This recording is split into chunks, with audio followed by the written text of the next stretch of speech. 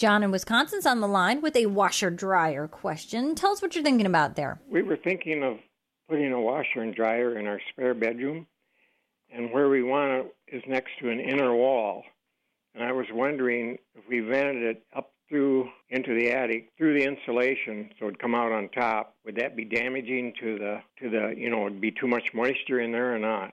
Now, would this still remain a guest room, or would this become a new snazzy laundry room? Yeah, it'd be a laundry room. Yeah. Generally, when you talk about resale value, the amount that you could possibly resell your house for directly correlates to the amount of bedrooms and bathrooms that you have.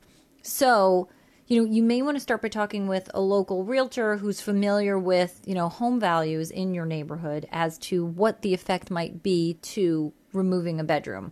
Now, if you have no intention to sell and you've got this dream to have just a kick-butt gigantic laundry room with, perhaps a sewing area and enough ironing space, then this could be awesome for you guys. Now, in terms of your technical questions, obviously you're going to have to get hot and cold water there, and you're going to have to get electricity there for your washer and your dryer, and 240 volt if it's electric dryer. Venting was the one question you had, and can you go up through the wall into the attic? Yes, but you can't stop there. You have to continue with that vent, John, until it gets outside. You cannot dump the warm, moist, lint-laden dryer exhaust up into the attic. You've got to take it outside.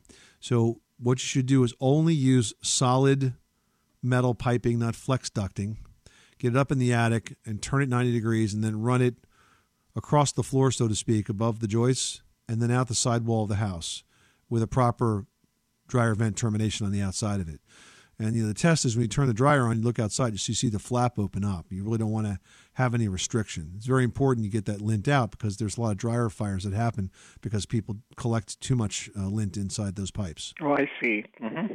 All right? Yeah, very good. John, good luck with that project. Thanks so much for calling us at 888-MONEY-PIT.